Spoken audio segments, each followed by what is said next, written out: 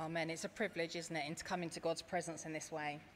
And regardless of the temperature, regardless of the week that we've had or the situations we're in, it's a privilege to be able to spend that time with Jesus here today. And so let's continue in that at Jesus' feet and see what he has in store for us today. Now, when I was growing up in church, it was the 80s. And I would remember very clearly the advent of the Songs of Fellowship. And so we went from a piano and an organ to hymns, quite traditional hymns, and then these choruses started to creep in, and guitars and all sorts of exciting things. And so whenever I hear this word forgiven, that's our service today, is simply forgiven. Whenever I hear this word, I can't but help think of this chorus from the 80s, but for all the wrong reasons. Now, those of you who are of a certain age will probably be with me on this, or it might just be my childhood that was perhaps not as it should have been. So we're looking at today, Simply Forgiven, Always Forgiven. This is the song. Who put your hands up if you remember this song from the 80s? Excellent, brilliant. I'm not going to sing it because I'm not Steve, okay? I get so excited, Lord, every time I realise I'm forgiven, I'm forgiven. Jesus, Lord, you've done it all. You've paid the price. I'm forgiven. I'm forgiven. Now, hands up if you know an alternative version of this song. Yes, Tanya, these are my people. Brilliant. Okay, there is such good truth in this song. Of course, we should be excited every time we realise we're forgiven. It's brilliant that God has done it all for us and paid the price. But unfortunately, whenever I hear the word forgiven, I hear this version that me and my brother used to sing under our breath so our parents couldn't hear us, which is, go Chris. I get so excited, Lord, every time I realise I'm a gibbon. Come on. Do you remember that one? Yeah, brilliant, some of you. And so it sort of diminishes the power of that song. But so that is the first of my confessions today. I've had to get past the fact that I'm a gibbon and I'm actually forgiven. I can't hear the word being forgiven without being reminded of that I'm a gibbon. Anyway, that's not really what forgiveness is all about, is it? That's not really what it's about. But let's have a think about what does to be forgiven actually mean. So anybody got any ideas? How would you try and describe being forgiven or forgiveness to somebody else? Okay, you can quickly ask the person next to you, or you can be brave and stick up your hand or shout something out. How would you describe forgiveness or being forgiven? Any ideas? It's actually quite hard to describe it without using the word forgiveness or forgiven.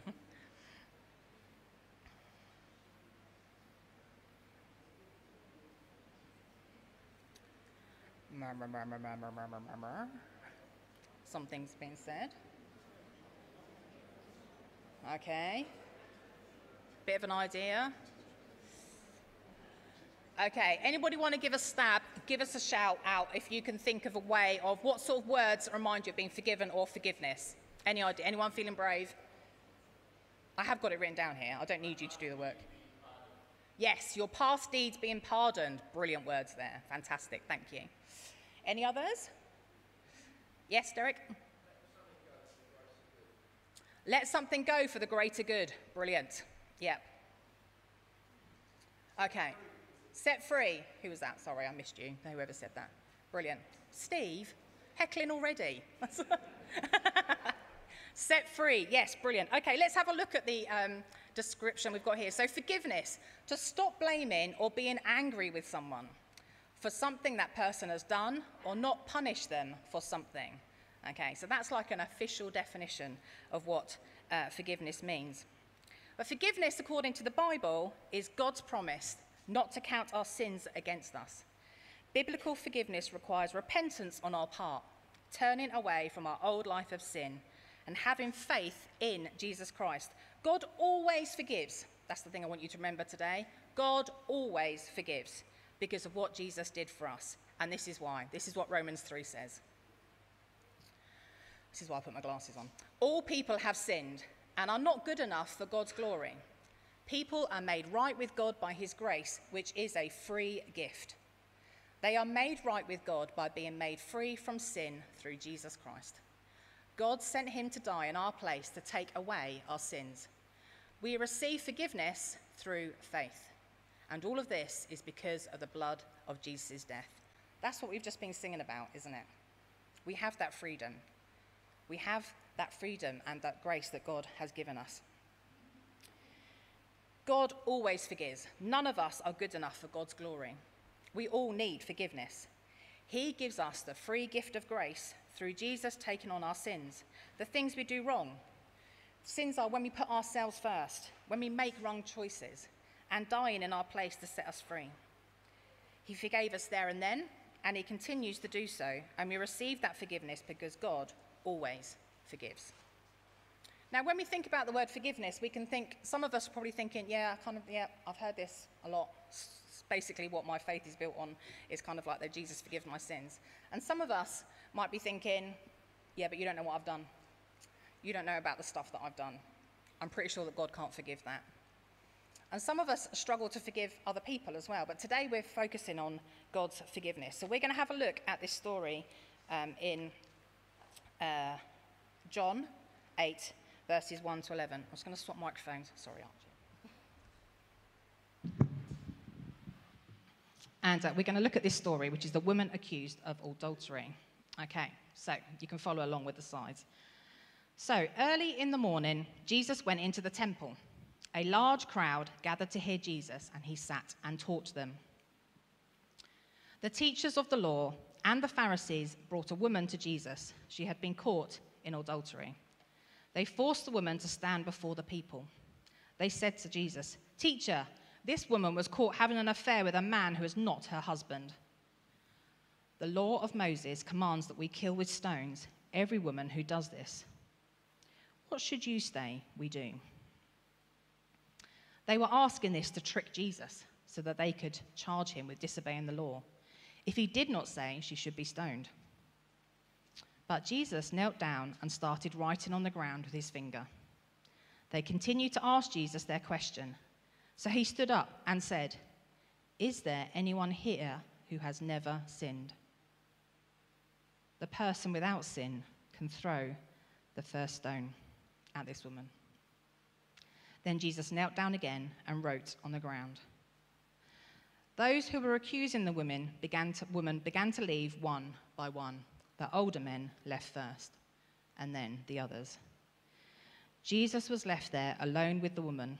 She was standing before him. Jesus stood up and asked her, "Woman, all of those people have gone. Has no one judged you guilty?" She answered, "No one has judged me." Then Jesus said, "I also don't judge you. You may go now, but don't sin again." Okay, I've got 2 questions for you to have a quick chat about with the person next to you. Number 1, what do you think Jesus was writing in the sand? Number 2, how do you think the woman was feeling at different points in that story? Okay, so number 1, what do you think Jesus was writing in the sand? And how do you think the woman was feeling? Go.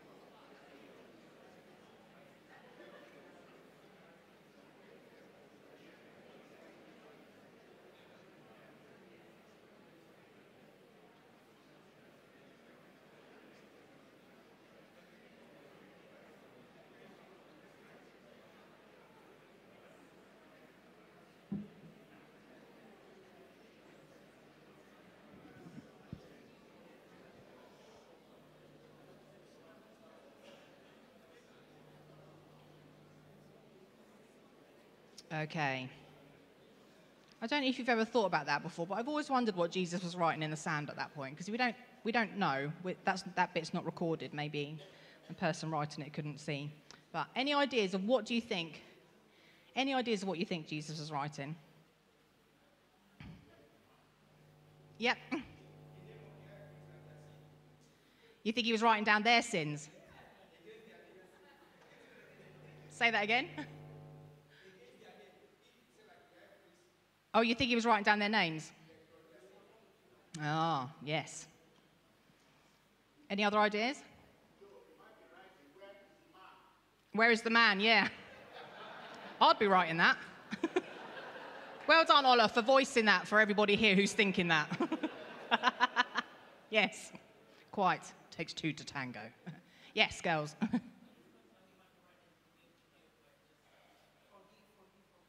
Oh, he might be writing forgive, forgive, forgive. Yes, that would be good.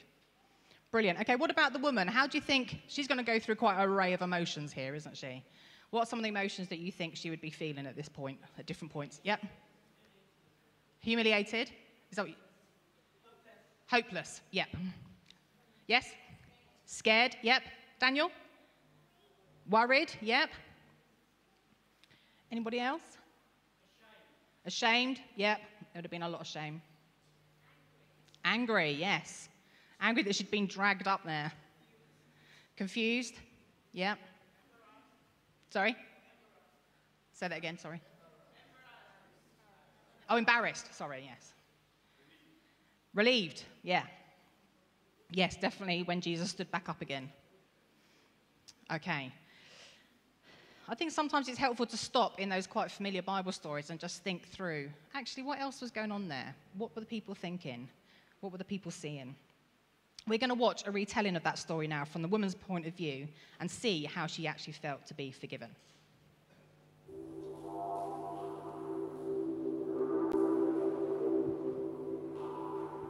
Have you ever made a mistake? I'm not talking about a small mistake, but a big one. One so terrible that you can't even look someone in the face and tell them what you did. I could see the rocks in their hands, their fists raised high in the air. I had sinned, and I got caught. And the punishment for the sin that I committed? Death. The religious leaders, or the Pharisees, brought me before the crowd. These men know everything about God's law. Or at least, they think they do. I was terrified. I couldn't even look up. I just knew any second the first rock would be thrown, and that would be it. Then I heard the Pharisees ask Jesus if I deserved to die. I had heard about Jesus. Heard that he healed the sick and made blind men see. But Jesus said nothing. I just saw him bend down and write something in the sand. But the Pharisees still kept demanding an answer. My heart was pounding in my chest. I thought, this is it. He's going to end up agreeing with them, and I am going to die. But Jesus just kept writing in the sand. But then he spoke. He said, "Let any of you who have never sinned throw the first stone." Did I hear that correctly? Did Jesus just defend me? Me, of all people. I thought I heard the crowd walking away, but I was too afraid to look up. Then he spoke to me. "Where are your accusers? Didn't even one of them condemn you?" "No, Lord." "Neither do I," he said. "Go and sin no more." Jesus stepped up and defended me. Me. And when I looked into his eyes, all I could see was love. Instead of feeling ashamed, I felt loved. I felt free. And the only one who could have ever done that is Jesus. And he can do the same for you. Oh, how he loves you. No matter what you've done, Jesus' love can cover all your sin and shame. I know, because his love did it for me.